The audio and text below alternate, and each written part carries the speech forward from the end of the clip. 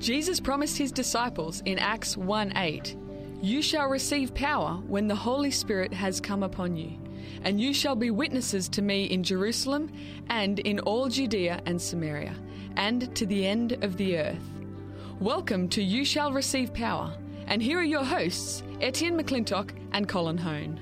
Greetings and a warm welcome. Thank you for tuning into this program. Colin and myself are delighted to have your company. We are continuing our series on the book by Pastor Dennis Smith, 50 Days Prayers and Devotionals to Prepare for the Latter Rain and Christ's Return. And today we are looking at the lesson on day 28, Sin's Power Broken at the Cross. But just before we do that, we just invite you to pray with us as we ask God's blessing on our study today. Gracious Father in heaven, it's always a privilege to come into your presence as apprentices to learn from you. Father, you've given another comforter, the Holy Spirit, through Jesus Christ, to bring us into all truth, to teach us and to instruct us. And as we now go into your word, Father, to learn, we just pray for the inspiration of your Holy Spirit. Guide and lead us in our thoughts, in our discussions. Bless the person listening today as well. This is our prayer in Jesus' name. Amen. Colin, I'm looking forward to this lesson because, the sin issue and, of course, the cross issue, the solution to it is so central to the Christian belief and the Christian faith. Jesus Christ and him crucified. Well, the whole plan of salvation, Etienne, is the restoration of mankind from the Garden of Eden. So we've got a problem, though. We do have a problem. The problem and it's a big problem. It's a big problem that God had is in sin. And remember, sin is a transgression of God's law. Yes. And the penalty for breaking God's law, which is sin, is eternal death. And so that is the whole purpose, is what does God do with this? How does he solve this problem? He can't change his law, so he came up with a plan of salvation. And he came up before it even happened, which is awesome. Isn't it incredible that Christ is the Lamb of God slain from the foundation of the world? So when the foundations of the world were laid, Christ was already there to step into that breach as soon as sin existed and to take the penalty upon himself. That's right. And the gospel plan of salvation is right through the Old Testament. Is God's painting pictures. Right even from the start when Adam and Eve sinned, what did God do? Well, there was a lamb sacrifice. He gave them skins. There was a lamb sacrifice. Yes. Even with Cain and Abel. Abel sacrificed a lamb, representing the future of the Lamb of God, Jesus, dying and paying the penalty for our sins and their sins. Yeah. The problem with Cain, he didn't want to do that sacrifice. He wanted to bring his own sacrifice. That's right. From his own works, the fruits of his labours. That's right. That was the problem. So the good news, or many aspects of the good news of the gospel of Jesus Christ, and one of those aspects of the gospel is that at the cross, the power of the sinful nature was broken for all who accept Christ and believe. It was broken, the power. Paul described it this way in Romans 6, chapter 6, verses 6 to 11. Do you want to read that? Sure, it says, knowing this, that our old man is crucified with him, that the body of sin may be destroyed, that henceforth we should not serve sin. For he that is dead is freed from sin. Likewise, this is verse 11, likewise reckon you also yourselves to be dead indeed to sin, but alive unto God through Jesus Christ our Lord. So when Jesus died on the cross, what this verse is saying is the power of the sinful nature in every believer's life was broken. It was broken. That is an historical fact. However, it becomes a reality in the Christian's life only if he believes it is truth. He believes that by faith. That's right. Yeah. So when Jesus died on the cross, the power of the sinful nature in every believer's life was broken. This means the unloving you, the unforgiving you, the angry you, the lustful you, the anxious you, the list could go on, Etienne, and on, died at the cross. So you were crucified with Christ. Yeah, that's what Paul says. Executed at the cross in Christ. It's not I that live anymore. It's Christ that lives in me. He's saying, I died at the cross. And so that is just wonderful news. It means that you do not have to be controlled by our unloving or by your unloving attitudes. You don't have to be controlled by your unforgiveness or your anger or lustful thoughts and desires. The power of these sinful desires, attitudes and behaviours was broken at the cross. That is such a powerful statement. And the thing is, we may think it's too good to be true, and then we may even exercise unbelief in the facts of the Bible. But if we believe it, that latent power in there actually gives us the victory through Jesus Christ. That's right. But the problem most Christians encounter when they read these Bible verses is that we conclude that we should then be able to obey God with his help. Okay, yeah, that is such a common statement. So there's something wrong with that. Is that what you're saying? There's something wrong with that belief or that view? Yeah, well, for example, consider the Christian who has struggled with anger. He reasons that if the power of sinful anger was broken at the cross, he can now stop being angry when something happens to cause him to become angry. Right. And he feels great relief and confident that he will now finally have the victory. But soon something happens to cause him to feel anger. Perhaps someone cuts you off while you're driving, or someone says something very unkind to him. Yes. Immediately anger arises, and he starts putting forth effort to subdue it. However, he finds that it keeps lingering. Yeah. And he turns his mind away from the event or the words that cause the anger. He tries to reason with himself about not being angry over the situation. And sometimes he can move on and the anger leaves, and other times he seems to linger. So we want to look at how this really works. That will be good to unpack that, because I think that is a common view that, God does some and we do some. And we want to look at the victory and exaltation of Christ, of Jesus Christ. The sinless life, death, and resurrection of Jesus Christ are basically the foundation to the Christian's victory over temptation and sin. It is because of these events in Christ's life that the believer can live a consistently obedient life. So we're freed from the guilt, the penalty, and power of sin, and we're declared righteous. And first we've got to realize that Jesus himself was tempted in all points as we are, yet without sin. Yeah.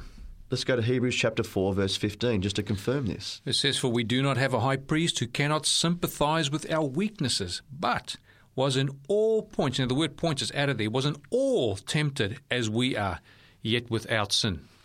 So Jesus did not sin in thought, word, or deed. He lived a perfectly sinless, righteous life. And we can confirm that in 1 Peter chapter 2, verse 22. But regarding Jesus, it says, "Who committed no sin, nor was deceit found in his mouth." And because of the fact the believer has a perfect, righteous life of Christ covering him, because Christ lived the perfect, righteous life. He stands righteous in Christ before God.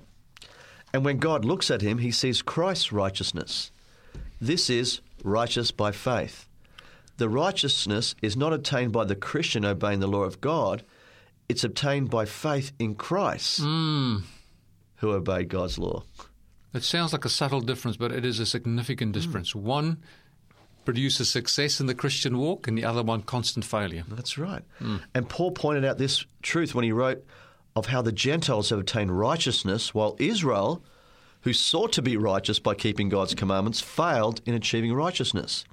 We can read that in Romans chapter 9, verses 30 to 32.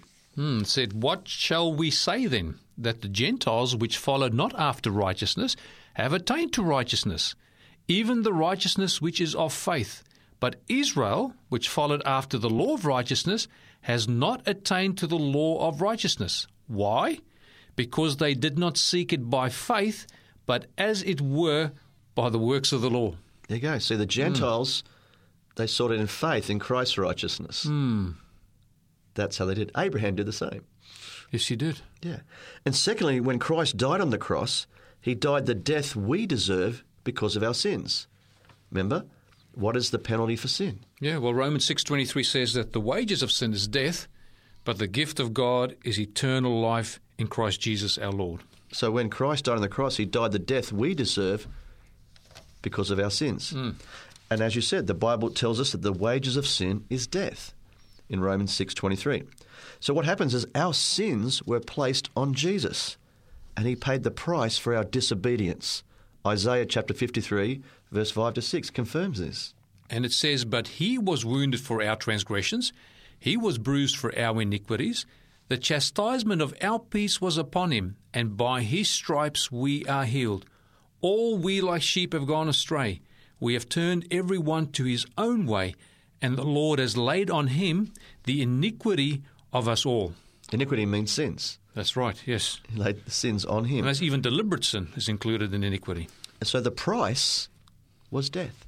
And that is why at one point on the cross, Jesus cried out, my God, why hast thou forsaken me? In Matthew 27, verse 46, he cries that out. Yes. At that moment, he was dying the death of a God-forsaken sinner. He cannot see through the tomb because he allowed himself to be enshrouded in our sins, which separated him from the Father. Isaiah 59 verse 2 says that our iniquities have separated us from God, so he will not hear. So Christ became sin. He was made sin on the cross there, and that separated him from God. He experienced what we would call in the Bible the second death, which is eternal separation from God. Incredible. And because of this, we can be forgiven for our sins and receive the assurance of eternal life. 1 John 1:9. It says, if we confess our sins, he is faithful and just to forgive us our sins and to cleanse us from all unrighteousness. That's good news, Edian. That's great news. So, because of this, we can be forgiven our sins and receive the assurance of eternal life. So what happened is Jesus took our sins and the death penalty, and he gives to us his righteousness and eternal life. Yes. In other words, what we deserved, he took, and what he deserved, which is eternal life, we can receive. Yeah, isn't that 2 Corinthians chapter 5, verse 21? It says, he who knew no sin was made sin for us, that we might become or be made the righteousness of God in him. You know, we're just reading that out of 1 John, and it's one of my favorite epistles, 1 John. And 1 John chapter 5, verse 11 to 13, it says, and this is the testimony that God has given us eternal life, and this life is in his Son. He who has the Son has life. He who does not have the Son does not have life. These things I have written to you who believe in the name of the Son of God, that you may know, so this is something we can know for sure, that you have eternal life, and that you may continue to believe in the name of the Son of God. What an amazing gift from God. Oh, beautiful gift, yeah. That's why, if that doesn't demonstrate God's love, I don't know what does. You know, that's why God, you know, that famous Bible verse says that God so loved the world. That's right, yeah. The world says not just the righteous, it's the world, and there's no one righteous in the world. That's right. So God so loved the world that he gave his only begotten Son. That whoever believe on him shall receive what? Everlasting life, eternal life. Yeah. Praise God for that. Thirdly, as we've seen, when Christ died on the cross, the power of the sinful nature of the believer was broken. Peter refers to this when he wrote in 1 Peter chapter 2, verse 24. In 1 Peter chapter 2, verse 24. Who his own self bare our sins in his own body on the tree, that we, being dead to sins, should live unto righteousness, by whose stripes ye were healed. He's referring back to Isaiah there, isn't he? 53, that's right. Where he says, by his stripes we are healed. And so here Peter says the same thing Paul taught when he wrote in Romans chapter 6, verse 6. So knowing this, that our old man is crucified with him, that the body of sin might be destroyed, that henceforth we should not serve sin. We don't have to serve sin anymore. That's the good news. That's beautiful. So what happened with Christ's resurrection and exaltation? So this being said, it would mean nothing without Christ's resurrection from the dead, would it? That's dead right. And Paul tells us that Christ was declared to be the Son of God with power, according to the Spirit of holiness by the resurrection from the dead, in Romans chapter 1, verse 4. So what happened is Jesus' resurrection validated that he was who he claimed to be. Because without the resurrection, it was just all talk, isn't it? That's the true. resurrection confirmed and proved that he had the power over death. And so it validated who he was and who he claimed to be. And that he successfully completed the work he came to accomplish. Our total and complete salvation from sin. That was his purpose. Yeah, Paul actually has a big discussion regarding the resurrection, and talking to some people who are saying that the resurrection is now gone. And some people who don't believe in the resurrection. We know, for example, the Sadducees in Jesus' day didn't believe in it. In 1 Corinthians chapter 15, from verse 14, it says, and if Christ is not risen, then our preaching is empty, and your faith is also empty. So this obviously means that the resurrection of Christ is just as important as his death was, because that proves who he was and the fact that he was able to be set free from the power of sin, which is death. And the fact that he died proved that he paid the price for sins, but the fact that he was raised proved that he was sinless, and therefore we can partake of that sinlessness that Christ offers us, that victory over sin. It proved that he accomplished that, doesn't it? That's right. It's proof. And so what's our part? But notice that it was a past tense. He has already done this. Yes. It's an accomplished fact. Our part is to believe it by faith. And I love what Paul says in his letter to Ephesians, where he further explains Christ's position as the result of his accomplished work on earth. And he prays that all believers would understand this. This is in Ephesians chapter 1, verse 17 and 23. Let's just read that slowly, Edian. Okay. It says that the God of our Lord Jesus Christ, the Father of glory, may give unto you the spirit of wisdom and revelation in the knowledge of him, the eyes of your understanding being enlightened, that ye may know what is the hope of his calling, and what the riches of the glory of his inheritance in the saints are, and what is the exceeding greatness of his power to us who believe according to the working of his mighty power. There it is, who believe. Which he wrought in Christ when he raised him from the dead, and set him at his own right hand in heavenly places, far above all principalities and power and might and dominion, and every name that is named, not only in this world, but also in that which is to come, and have put all things under his feet, and gave him to be the head over all things to the church, which is his body, the fullness of him that fills all in all. Wow. So Paul is telling us that Christ is exalted above every principality, power, might, dominion, and name, and that all things are under his feet, meaning all things are under his authority and his power. And Paul prayed that we would understand this, that we would know the hope of our calling, the glory of this inheritance we have in Christ, and the exceedingly greatness of his power that is available, catch this, to us. It's very clear that Christ had the power. You know, we look at Matthew 28, says, all power in heaven and on earth has been given unto me. And then under that power, he says, go ye therefore and teach all nations. That's right. So that Christ has the power is very clear. Is it all power? It is all power. All power is given, so there's no exception to that. So everything, and then we just read that before, you know, whether it be dominions or principalities, the power, everything has been placed under him, under his authority. Right. So now, do we have the ability to access? I'm just wondering if we can look at that a little bit further. Do we have the ability to access that power? And if so, how? Well, I think Jesus made it clear, didn't he? He said, ask. In Luke chapter 11, he said, ask for it, didn't he? He did. He said, ask for it. So our resurrection exalted in Christ. In the second chapter of Ephesians, Paul further explains this with the words in Ephesians chapter 2, verse 5 to 7. It says, even when we were dead in sins, God has quickened us together with Christ. By grace are you saved, and has raised us up together and made us sit together in heavenly places in Christ Jesus, that in the ages to come he might show the exceeding riches of his grace in his kindness toward us through Jesus Christ. So what's Paul saying here? What is he saying here? That besides being crucified with, what he's saying is besides being crucified with Christ when he died, we will, guess what? We will also raise to life with him in his resurrection. It's definitely talking about a whole spiritual, I mean, I know Christ literally died and Christ was literally raised, but from our perspective, it's talking from us entering into that in a spiritual sense, because it says when we were dead in sins. So that is, you know, we were condemned to death. We were, you know, living in sin, doing sinful things.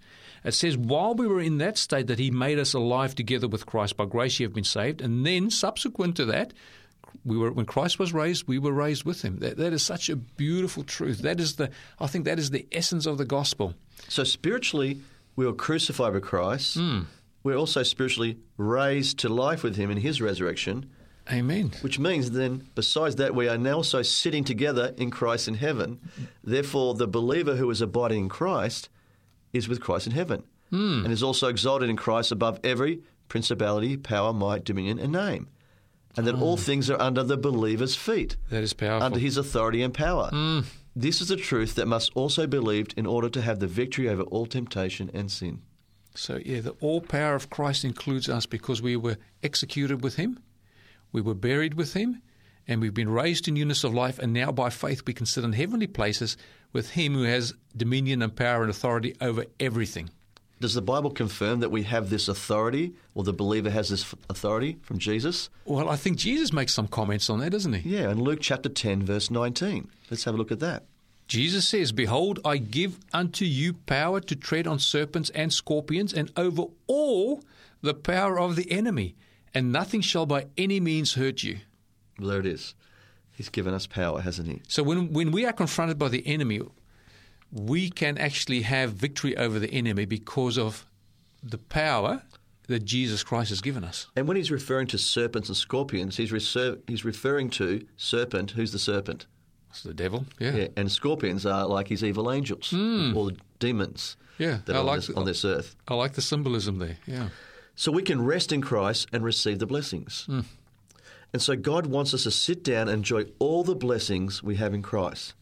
He wants us to enjoy what he has done for us and realize that we are not to try to work at attaining these blessings. They are ours by faith. We don't have to work to attain these blessings. They're ours by faith. That's right. We are forgiven by faith, are we not? Absolutely. Forgiven by faith. But guess what? We are also righteous by faith. We have eternal life by faith. Yes. And we're to be victorious over temptation and sin by faith. By faith. This is what Paul is saying when he wrote in Colossians chapter 2, verse 6. "As ye have therefore received Christ Jesus the Lord, so walk ye in him." How did you receive Christ? As your Saviour. As your Lord and Saviour. As the victorious Saviour. By faith. How do you walk in Christ? Well, it'll have to be by faith. In victory. By faith. It's faith comes by hearing, and hearing the Word of God. And it's believing the Word of God that when God speaks to you, we accept all the goodness that's in that Word. And quite often we read it, but we don't want to believe it because it sounds like it must be for someone else, because we don't think either we're worthy, we're not good enough, or we just simply think it's just too good to be true. But all those promises are for us. They all yes and amen in Jesus Christ. Or we believe it's impossible. Right. Well, look, if it was possible, why would we need faith? Why don't we just do it ourselves? That's right. So if we think it's impossible, what do? We don't believe it. Which means we don't have the faith. Which is it's unbelief. It's unbelief in God's promises. Now, some things that God promises seem incredible. There's some incredible promises, that's true. Did it seem impossible for, Moses and the Israelites when they had to cross that Red Sea? That must have been, they'd got there and said, this is impossible. The enemy's behind us, they're coming towards us, and the sea's in front of us. They were between a rock and a hard place and a big blue sea. In a big blue sea. And so, but God parted the Red Sea. Now that seems impossible, doesn't it, to us as humans? But for God, it's not impossible. So with God, all things are possible. Possible, yes. Amen. So God wants us to sit down and enjoy all the blessings we have in Christ. He wants us to enjoy what he has done for us and realize that we are not to try to work at attaining these blessings. They are ours by faith. We need to walk in faith. So our life as Christians is dependent on our complete dependence on Christ, not on our own exertion or effort. We are to sit and rest in the truth of what God has done for us in Christ.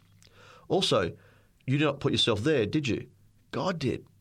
That's true. It's his initiative from beginning to end. It's not our initiative. Yeah. That's right.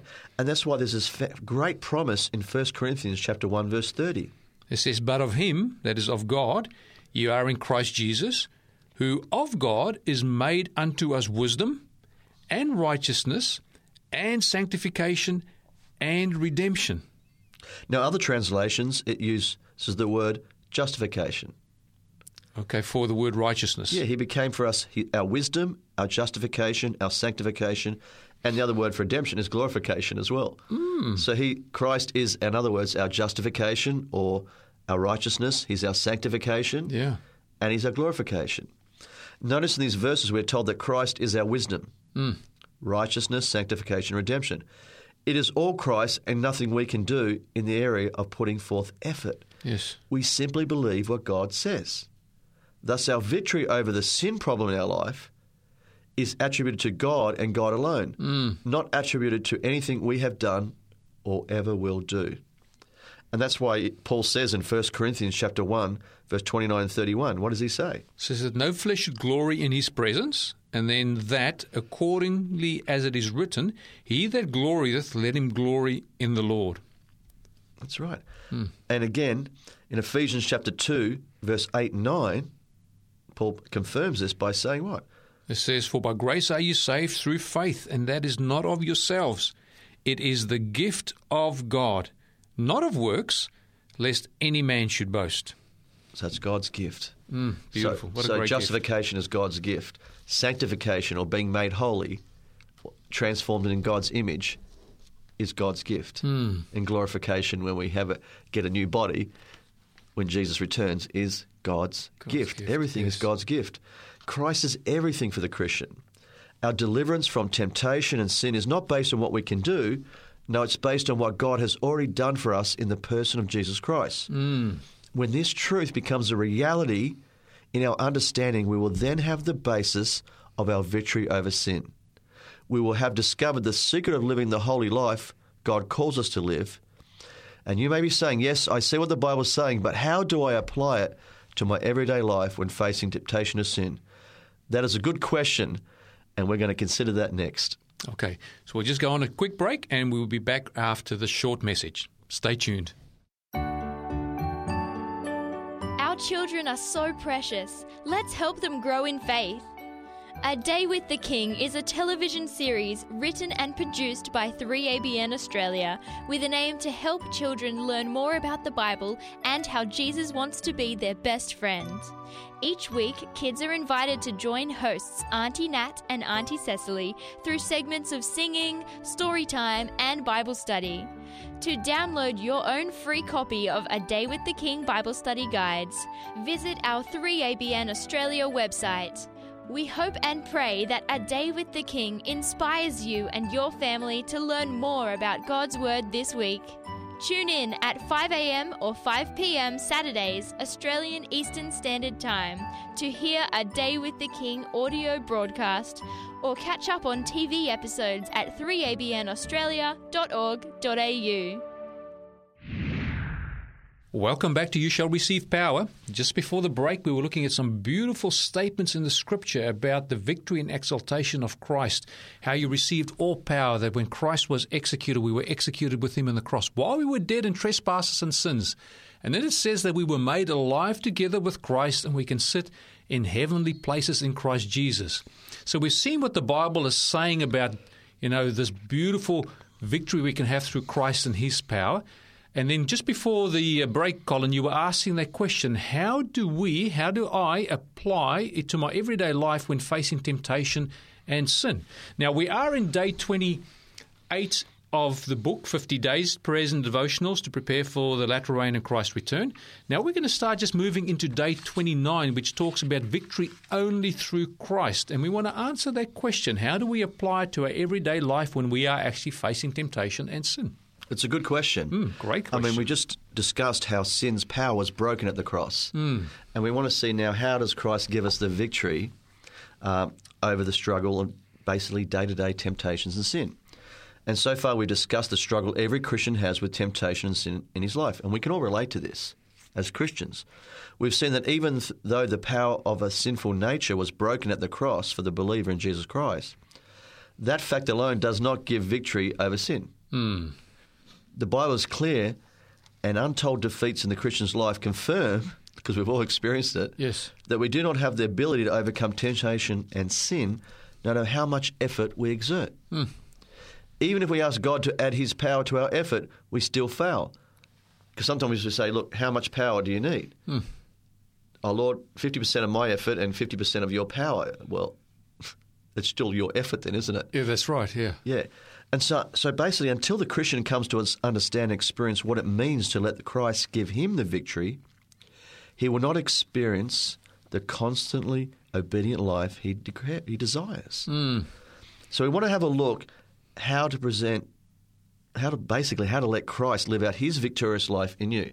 Because Christ lived a victorious life. He did, no question. So really what we want to know is, how do we have Christ's victorious life live out his life in us?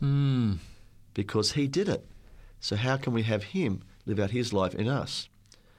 And when we come to understand and experience this truth in our Christian life, you'll never be the same again. Instead of a life of sporadic obedience and broken promises of God, you will in time experience a life of victory through Christ over every temptation and sin Satan brings your way. Because we learn how to let Christ live out his life of obedience in and through us. Yeah. So, I mean, is that life really possible? I know. Is it possible? I mean, many Christians say it's not. Yeah. You know, many Christians have said it's not possible. So they judge the Word of God by their experience rather than... Yeah. I mean, we could all do that, Eddie. I Sure. mean, Yeah, look, I've done that. constantly falling. And so your default is, well, maybe it's just not impossible. Maybe God just sort of said, this is the ideal, but, you know, it's okay. Yeah, just keep on striving. You'll keep on missing the mark, but just keep on striving and do your best. But what you're saying is there's another way. Okay, is there a way? Well, I mean, the Bible said I'd so. like to know. Let's go and find out what the Bible says. Yeah. Well, is such a consistently obedient life really possible? Can we truly have victory over every temptation and sin in our life? I mean, that's the kind of life God in the Bible calls us to live, isn't it? The Bible has made that plain. That's right. I mean, in Romans chapter 6, verse 6. Yeah, it says there, knowing this, that our old man is crucified with him, that the body of sin might be destroyed, that henceforth, so from here onwards, basically, we should not serve sin. So what do we have to do before we could not serve sin in that verse? Well, we got to... What happened to it? We What got did to our old connect man so have to be? closely to Christ and his crucifixion that when Christ was executed, we were executed with him. So it says that the old man, our sinful humanity, was crucified with Jesus, that the body of sin might be destroyed. So that's step one, isn't it? That's step one. So acknowledging that the truth of the Word of God in that regard. So that our old man is crucified with him. You have to believe that by faith. That, yes, my old man was crucified with Christ. Okay? And then, henceforth, because of that, we should not serve sin. What about Romans chapter 6, verse 11 and 12? Here's another verse that makes it clear. Yes, it says, likewise reckon you also yourselves to be dead indeed to sin, but alive to God through Jesus Christ our Lord. Therefore, do not let sin reign in your mortal body, that you should obey it in the lust thereof. So here again, we have to believe, right, that we were dead unto sin, but alive unto God through Jesus Christ. We have to believe that. And then it goes on, let not sin therefore reign in your mortal body, that you should obey its lust. Well, you know, the whole thing about being dead, you know, a dead man can't pay taxes. A dead man cannot offend anybody. A dead man cannot work. So if we have been crucified with Christ, you know, Romans chapter 6, verse 7 says that he who has died has been freed from sin. So the liability is taken out of the way through Jesus Christ. And if the old man's gone, there must be a new man in Jesus. So I guess the question we're going to ask ourselves every day is, have I been crucified with Christ? Have I really? You know, our death, that spiritual death that we die every day, and also the resurrection are all essential components to having this new life in Christ Jesus. That's right. Now let's look at Romans chapter 6, verse 14. It says, for sin shall not have dominion over you, for you are not under the law, but under grace. So sin shall not have dominion over you. What is another word for dominion? Power. Authority. Authority. Because of what Christ has done. Because Christ sits in heavenly places. Has no authority over us anymore. That's because right. of his death and resurrection. You know, Adam was given dominion over the fish of the sea, the birds of the air, the animals on the land. That means he was given authority and power. And in the same way as he had authority and power before he sinned, and of course it was usurped by Lucifer, by Satan, so in the same way, sin will no longer have dominion or that power of authority over us because we are not under the law but under grace. So grace takes that dominion of sin away from us. That's right. Now, do other authors in the Bible say the same thing? What does John say? Now, John hanged around Jesus. Yes. He wrote the book of Revelations and the Gospel of John. So what does he say about that in 1 John chapter 3, verse 9? It says, whoever abides in him sins not. Whoever sins has not seen him, neither known him. Now, that's 1 John chapter 3, verse 19. It says, whoever abide in him. So what again is the step? Whoever what? Abides. So if you abide in Christ, what happens? Well, we set free from sin, aren't we? That's right. Now, what about in 1 John chapter 3, verse 9? Oh, did I read the wrong one there before? No. I just gave you the wrong verse. Okay, I gave you the wrong verse. 1 John 3:19 and 1 John 3:9. Okay. I mean, it's easy to get those mixed up, so yes, forgive us. 1 John 3:9, it says, whoever is born of God does not commit sin, for his seed remains in him. So that's the seed of Christ, and he cannot sin because he is born of God. So what do we need to do to not sin? We need to be born of God. Yeah, we need to be born of God. We also need to abide in him. That's right. And the seed of Christ is to remain in us, Christ in us. And we need to believe that sin doesn't have dominion over us. We need to likewise reckon ourselves dead unto sin. That's right. But alive to Jesus Christ through our Lord. And we need to believe that our old man was crucified with him. So these are all the believing by faith. Yeah. Okay. Well, you've got to take the word of God in these statements at face value. Look, I don't think it's cryptic statements. They're not symbolism. It's not prophecy. It's not, Now, we can dance around them, or Sure. we can just say, this is what it says. Yeah, that's right. And now we've got to find out, okay, God, well, how?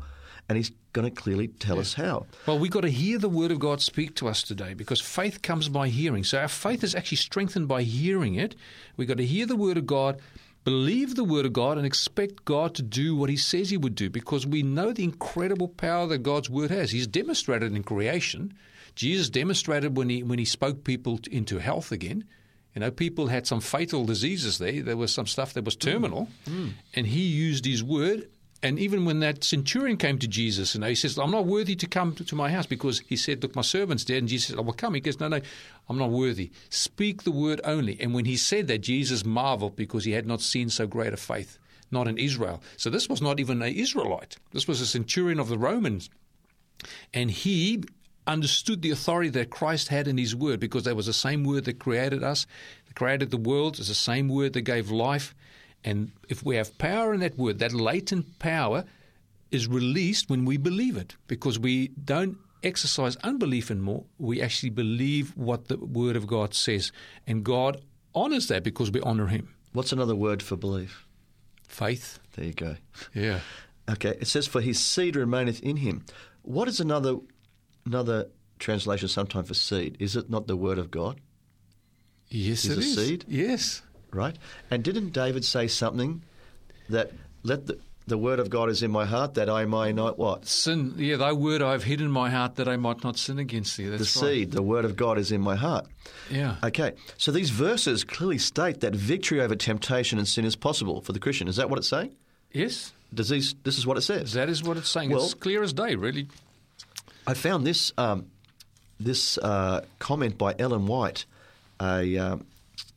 in a book manuscript, page 161, and she wrote this in 1897. And I read this, it was like, wow, this really hit me, Edian. But let's read that. It says, he who has not sufficient faith in Christ. Let's stop right there, because we want to unpack this. Yes. He who has not sufficient what in Christ? Faith. Again, so do you see the same thing coming through? Faith in Christ to what? To believe that he can keep him from sinning. Has not the faith that will give him an entrance into the kingdom of God. Wow. Look, that is a powerful statement, and I know that for some people that is going they're not going to like that. They're not going to like that. But let's go back and unpack it a bit. He who has not sufficient what? Faith in Christ. Faith in Christ. So yes. what is she saying? She's saying we need to have faith in Christ and believe that who can keep us from sinning? That he. The Jesus King. Yeah. We can't keep ourselves from sinning. That's right. But she's saying that we have to have faith in Christ, that he can keep us from sinning. And she says if you don't have that faith, you don't have the faith to enter the kingdom of God. I mean, that's a powerful statement. And then again, in Christ's Object Relations, page 330, she mentions that moral perfection is required of all. Let's look at another one. Yeah, but we just got to clarify that when we talk about moral perfection, we're talking about thoughts and feelings, and we're not talking about the flesh. We just want to be very clear on that, because our fallen human nature, our flesh, stays with us until glorification. Our sinful nature will have a sinful nature until Jesus comes. That's what we deny. 1 Corinthians chapter 15 says when Jesus comes, that we get a new body, That's right. okay, a new body like Christ. Yeah. Okay, so we'll have a sinful So nature. this corruptible then puts on incorruption, and this mortal then puts on immortality. Yeah, That's but it doesn't right. talk about getting new character, though, in that No, verse. that's It right. just says we get a new body. Yeah, we're talking about thoughts and feelings. So we're talking about loving God with all our heart, mind, soul, and strength, and loving our neighbour as ourselves. That's what we're talking about here in regards to moral character. Now, there's a great book called Desire of Ages, and it's from page 123. And The Desire of Ages is a wonderful book about the life of Christ. Yes. And listen to what Ellen White says here. She's quoting Jesus in John 14, verse 30. Okay, it says, "The prince of this world comes," said Jesus, "and has nothing in me. There was in him," that's in Jesus, "nothing that responded to Satan's sophistry. He did not consent to sin, not even by a thought did he yield to temptation. So it may be with us." So she's confirming what John and Paul are saying, isn't she, in those statements we've got. And I believe that we are fast approaching the second coming of Jesus. We are. There's so many signs happening later, earthquakes in Mexico, or, hurricane after hurricane just going in the Caribbean and USA. There's so many natural disasters that tell us that Jesus is coming soon. Yes. And we can see that these natural disasters are getting more frequent and more intense, just like birth pains that Jesus said. Birth pains, the pains become more frequent That's right, and more intense. and more intense as we get closer to the event, which is the second coming of Jesus. That's right. Jesus said the same thing. When you see all these things, start getting like a birth pains. Yeah, lift your heads up because your redemption draws nigh. So we That's believe right. that Jesus is coming soon. And we believe also that the Christians who are living when Jesus returns will have gained the victory over every temptation and sin in their life. Because John indicates this when he wrote in 1 John chapter 3, verse 4. It says, I think it's 1 John chapter 3, verse 2. But it says, "Beloved, now we are the sons of God, and it does not yet appear what we shall be." So he's saying when Jesus returns, That's right. It says, "We shall be, but we know that when he shall appear, we shall be like him, for we shall see him as he is." so when Jesus returns, those who are ready to meet Jesus will be just like Jesus. Wow, what a beautiful promise. And the Greek word translated like in this verse means just like Christ in character, nature, and authority, etc. So Christ was victorious over all temptation and sin, so also will those be who are ready to meet him when he returns. Also, the fact that they are living without Christ as their mediator indicates the level of victory they will have attained in Christ. That's true. I mean, God would have sealed his people already. We know, for example, there in Revelation chapter 7, the 4 angels are to let loose the winds of strife. They've got the winds tied up there. And then an angel comes to stop, do not do that, because not all of God's servants have yet been sealed. Now, the servants of God who obviously have, given their hearts to the Lord, they call God servants, but the final seal has not yet been placed on them. Once that final seal has been placed on them, as we read in Revelation chapter 22, verse 11, then Christ can finish his mediation As our high priest. As our high priest. And becomes what? Then he comes back as king. That's right. And then there will be such a conflict on this earth, such as which we've never seen, and the plagues are poured out at that time. And, of course, God's people then wait between that period and his second coming for his return. A short time. That's a short time. A short time. And so we know that Christ finishes his high priestly ministry because it says that he stands up. Michael stands up, doesn't it? That's right. In the book of Daniel, Michael, being Christ, stands up from doing his work as high priest, and he comes back. So the thing is, how can it happen in our lives, Edian? How could that actually this happen? So what is the answer? So how can we live a consistently victorious Christian life? And here's the answer. The answer is letting Jesus live out his life in us. This truth is taught throughout the Bible. In the Old Testament, we find reference to it. David understood that victory came through God's presence with him. Like in Psalms chapter 16, verse 8. What does David say? It says, "I have set the Lord always before me." Wow. So that's seeing Jesus always, or God always. "Because he is at my right hand, I shall not be moved."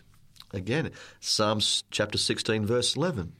Thou wilt show me the path of life. In thy presence is fullness of joy, and at thy right hand there are pleasures for evermore. And also David also said, thy word is in thy heart. That's right. Thy word have I hid in my heart that I might not sin. And who is the word, against thee. Edian?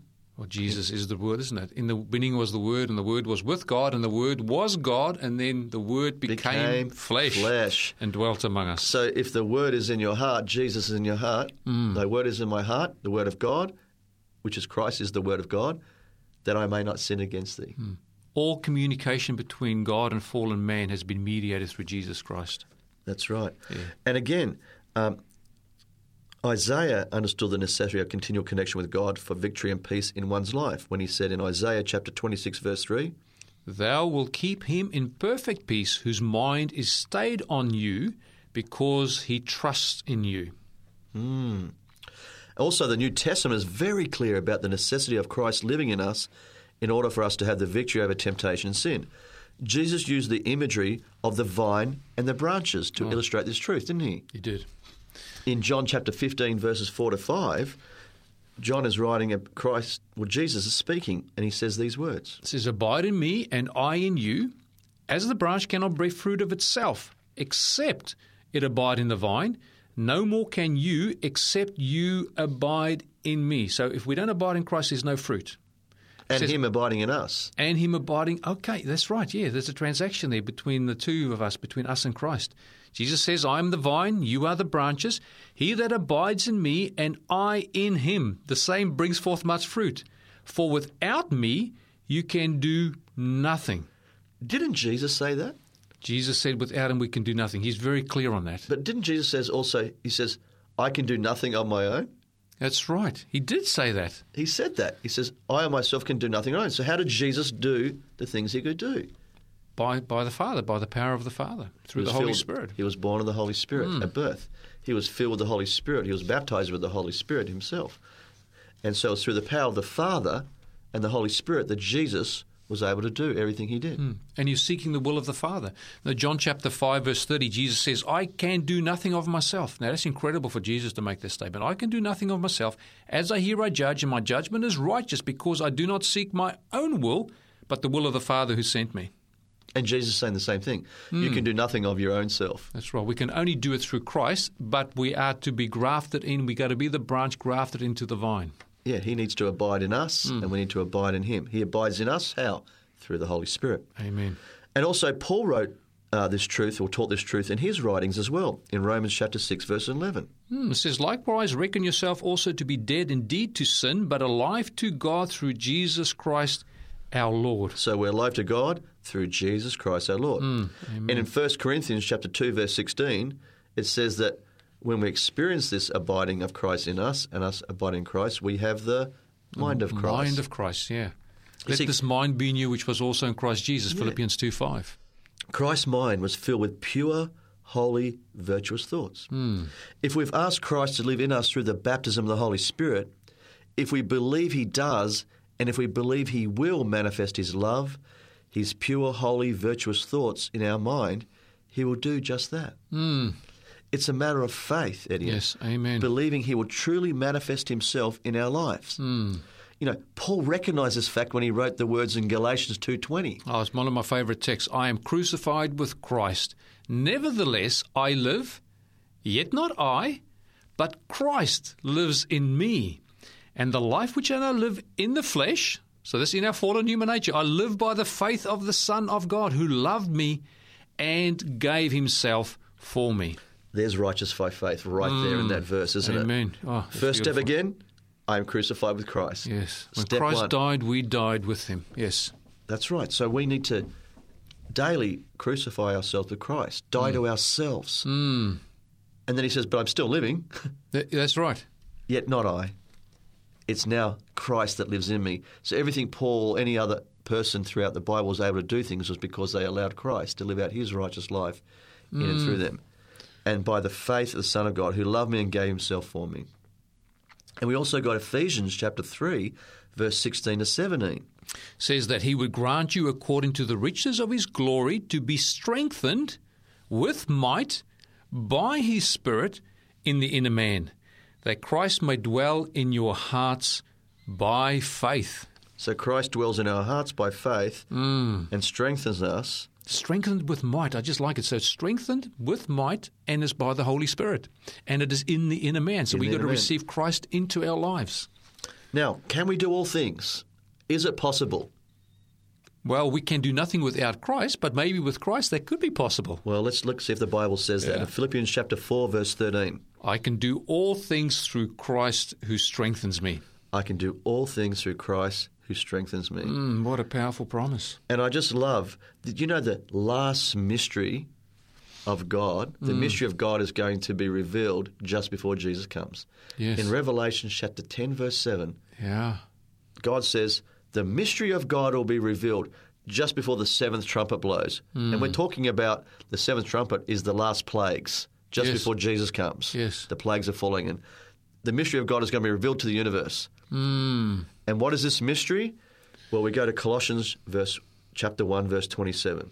To whom God would make known what is the riches of the glory of this mystery, even among the Gentiles, which is Christ in you, the hope of glory. There it is again. Yeah. The only hope of glory is Christ in you, the hope of glory. And that's why it says in Revelation chapter 18, verse 1, when there's a repeat of the three angels' messages with power, that The it whole says world is lit up. with God's glory. Yeah. And what is God's glory? God's glory is Christ in you. It's a revelation of the character of God, because what was God's glory when he showed it to Moses? He His said, I'll character. have all my goodness pass before My you. merciful, and he gave them his law, which is a transcript of his character. Yeah, he amen. gave that all to them there. Principles of love. Yeah. Yeah. So the hope of glory is Christ in you. And any principle that's contrary to those principles of love is not really love. It could be sentimentalism, it could be something else, and it will only be fleeting. But God's law abides forever. And that love abides forever. So that's just great news. And so by being crucified daily to self and asking Christ to live out his life in and through us, we are fulfilling the promise of God, or this mystery of God, which is Christ in you, the hope of glory. And you see, Jesus had the victory over every sin and temptation, Yes, he did. and therefore he lived a righteous, perfect life. And not only does he accredit that to you, or declare that to you, or cover you with that righteousness, but he also wants to impart that righteousness and come and dwell and live in us and live out his life in and through us. That is the only way that this can happen. And the good news is that Christ says, if you're crucified with me, if you abide in me and I abide in you, I will do what I said I would do. You know, that is such a beautiful study that we've just been able to go through, that Christ gives us the victory. But that victory comes by receiving the Word of God, taking it at face value, and believing that God is able to do exactly what he says he would do. Not only that, we can look to Jesus, who's the author of eternal salvation. He's the author of our faith. And by beholding him, we see the victory of Christ in humanity. Romans chapter 8, verse 3 says that what the law could not do, in that it was weak in the flesh, God did. And how did he do it? God did by sending his own Son in the likeness of sinful flesh.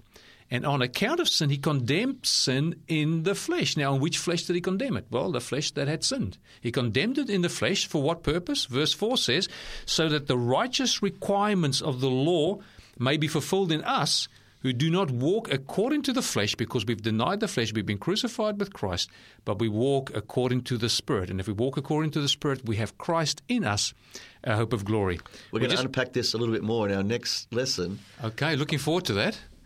Of how to apply this in our daily lives.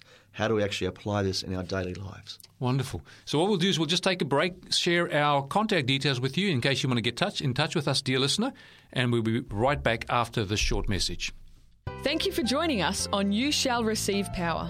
If you would like more information about today's program, or if you have any questions, please contact 3ABN Australia Radio by phoning 02 49 73 3456. Or you can send an email to radio@3abnaustralia.org.au.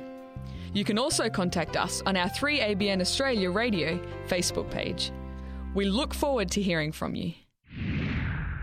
Welcome back to You Shall Receive Power. Just before the break, we were talking about the incredible power of God's Word and the incredible promises in there which we can receive by faith and then live under the benefits of what Jesus Christ did for us through His perfect life, His perfect sacrifice, and also His resurrection from the dead. So He's conquered sin, He's conquered death, and we by faith can actually already sit in heavenly places in Christ Jesus. Now, Jesus seems removed from us, but we know that He promised the baptism of the Holy Spirit. He said, you shall receive power when the Holy Spirit has come upon you. And Jesus wants to dwell within our lives through the Holy Spirit. The Holy Spirit represents Christ, and Christ in us, as we discussed, Colin, is our hope of glory. So we're looking forward to glorification, but between now and then we can have Christ abiding in our lives. We can be so intimately acquainted with Him, and we just praise God for this gift of His Son. Now, dear listener, we are going to just finish our study there, but we're going to continue the same theme in our next program. So make sure to stay tuned to the station when the program comes up, because we want to unpack this a little bit more. So until then, may God be with you, bless you, and keep you. Heaven shall declare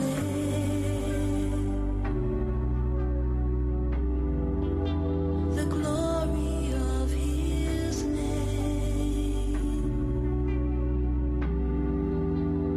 All creation bows at the coming of the King. Every eye shall see, every heart will know, every knee shall bow, every tongue confess.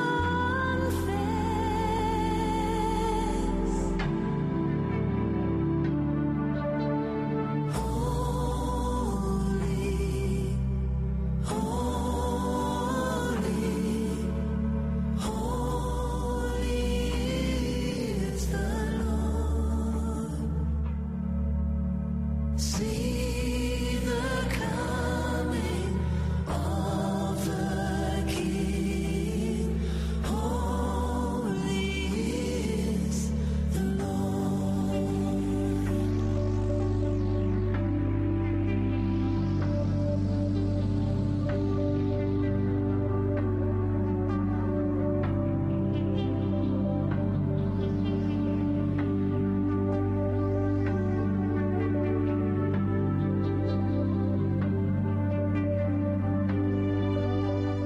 You've been listening to a production of 3ABN Australia Radio.